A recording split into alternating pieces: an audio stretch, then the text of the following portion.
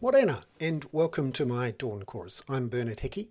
This is my daily podcast that goes out to paying subscribers via the Kaka, which is my Substack, in which I look at housing and affordability, climate change in action, and poverty reduction through the lens of Aotearoa's political economy.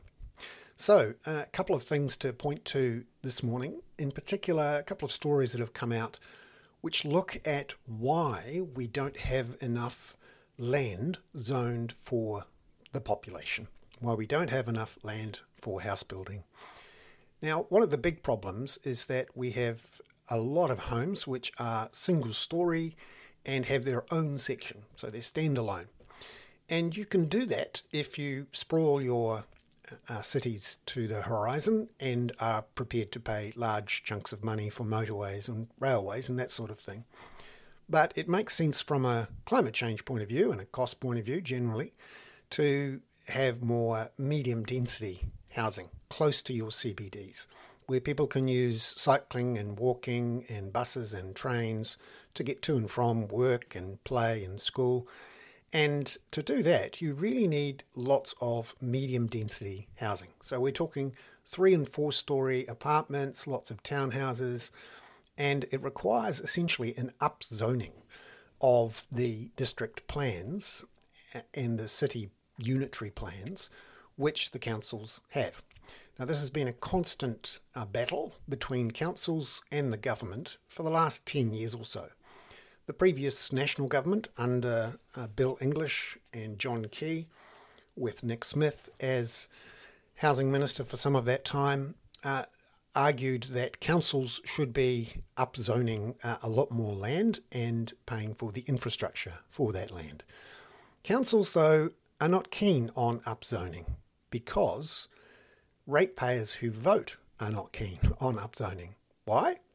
Because they don't want the people who live in apartments and townhouses living near them, and they don't want to pay for the infrastructure needed to service all that medium density housing. In essence, medium density housing doesn't happen in any sort of affordable way unless it's subsidised by either the state or by councils.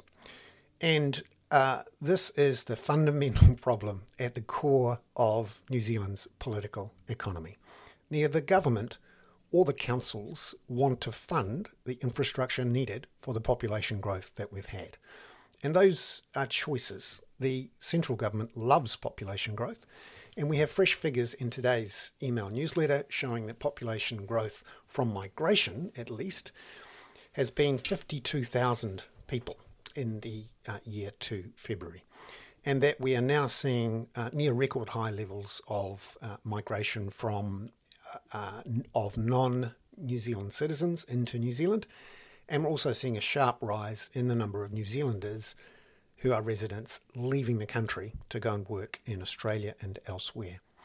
So we have built a churn economy, and that's because we haven't built the infrastructure to keep housing affordability or to return housing to an affordable level, and we're certainly not achieving our climate change aims, even though it's building up a massive liability in carbon credits that we're going to have to buy in future years, because voters and ratepayers do not want either rates increases or tax increases to pay for this. Yet we still have plenty of population growth coming through as the central government, which quite likes population growth because it increases GST and PAYE revenues, essentially we have population growth without the infrastructure to fund it, and this has led to a shortage of housing land or land available for housing. And you may ask the question, well, how does this continue? Surely there will be enough young people who rent, who vote to change the policies at both the council and the general election level. No, unfortunately, what we find is that about 800,000 people who are young and renters don't vote in the general elections, and that number is closer to 1.5 million who don't vote in council elections. So what we have is something called a democratic deficit.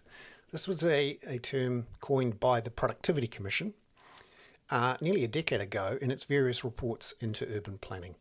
and have been repeated again as recently as 2020. And I include a link to the report where that's done.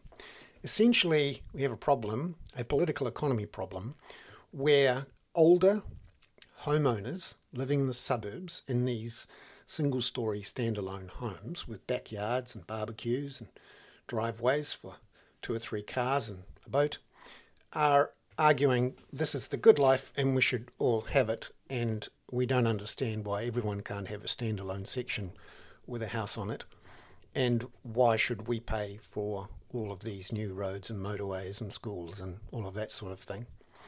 But many of those people voting in those council elections and in general elections haven't quite made the connection with their agreement and calls for plenty of new migration, in part to fill the jobs in their own small businesses.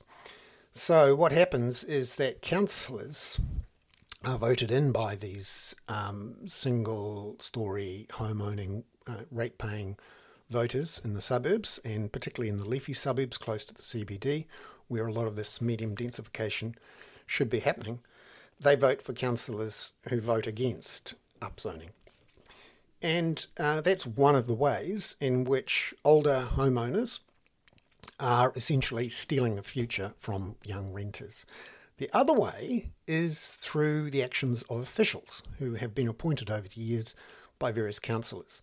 So even if you have a council which is has finally been taken over, if you like, by young renters, simply through sheer weight of numbers, voting for the candidates they want, and the only real case of that happening recently is in Wellington, where there is a centre-left sort of progressive majority on the council and a former Green Party mayor in Tory Whānau. And so that's the one place where you've seen a large number of councillors arguing for housing densification and for the young, which is all fine, particularly last year when the council, after heated debate, ordered the council staff to remove 72% of the villas from the protected character zone in the unitary plan. So one of the particular issues in Wellington, of course, is that around Mount Victoria, Kelburn, Thorndon, Mount Cook, Brooklyn, Miramar, and of course large parts of the Hutt, there have been rules in place saying that if there's an area with a single-storey house that's maybe a villa or maybe an older house, that needs to be protected for character reasons, which blocks a lot of the medium-density housing in those areas, particularly close to CBDs. And this has often been the way that councillors and voters who don't want development have stopped it using character protections. And the Infrastructure Commission has done some good studies on the level of downzoning, effective downzoning that's happened over the last 20, 30 years, particularly in Auckland, where the use of view shafts, this is where you can't build in an area which is in front of one of the volcanic cones, which blocks out an awful lot of development in Auckland because there's an awful lot of volcanic cones. So character protections, view shafts, and then other ways to block development are used. So once you've won a majority on your council for a progressive pro-housing agenda, you'd think that the council officials would step into line and carry out the orders of the new council. Well, that's not the case in Wellington. It was reported over the weekend that council officials effectively ignored this order about removing 72% of the villas from the unitary plan and put back 797 of the villas in their recommendation, essentially saying we know better than you and we've done it. So there's an interesting piece in there which I refer to in today's email newsletter, which shows the second way in which older homeowners are monstering young renters by restricting land available for medium density housing, which of course we need to build, particularly in an affordable way, if we're going to get anywhere near our aims to reduce emissions and of course to improve housing affordability, which are of course both of the key components in reducing poverty. On that poverty reduction and infrastructure investment drought issue, there's a couple more bits and pieces in the email today. Interestingly, Dunedin Hospital, where there's been a local campaign to reinsert $100 million worth of costs that were cut out of the plans for a new hospital there. Well, the government's just caved on that late on Friday night. Out comes a typical Friday night announcement saying, oh, well, yeah, we've decided to put the $100 million back into the hospital. So a victory there for a campaign led by the council and the Otago Daily Times. However, when you look at some of the reports that are coming through, particularly one out of the press on the weekend, which shows that dental surgeries are down 80% from normal levels, and you've got kids turning up at hospitals with incredibly painful teeth that need surgery, being sent home with paracetamol because there is not enough surgery staff or facilities to deal with these extra people.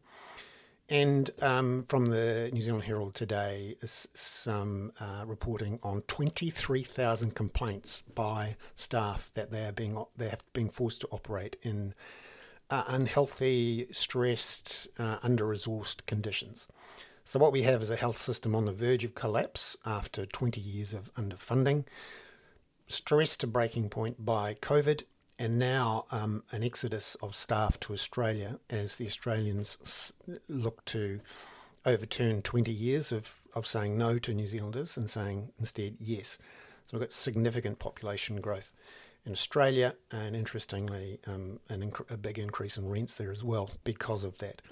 So on both sides of the Tasman, but more so here, we have a fundamental issue where we love migration and population growth, but we're not prepared to invest in the infrastructure or the public services or the public infrastructure to ensure that it's sustainable or improves well-being in the form of housing affordability and climate change emissions.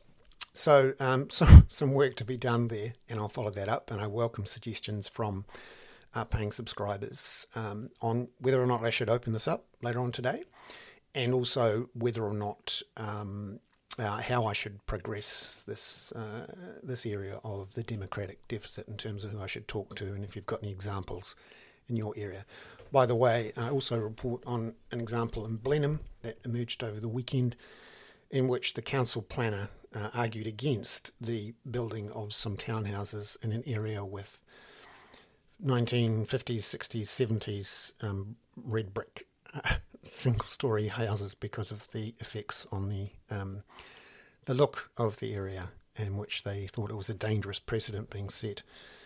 Again, councils are riddled with people who don't want development because they are used to putting up the hand to say no to development because they don't want to take on the debt or have to pay for the infrastructure involved, in part because the Local Government Act has essentially locked councils into a bit of a set of handcuffs by saying you can never run deficits. And the effects of the local government funding agencies' common borrowing for councils is that councils are also not allowed to reduce their credit ratings. So what in effect you have is councils who are in high growth areas hitting their borrowing limits as specified by LGFA, and also unable to run deficits that are funded by debt, and you end up with no investment in infrastructure. So onwards and upwards. I'm Bernard Hickey. That was my morning podcast for Monday the 17th of April via the Kaka. Ka kite anō.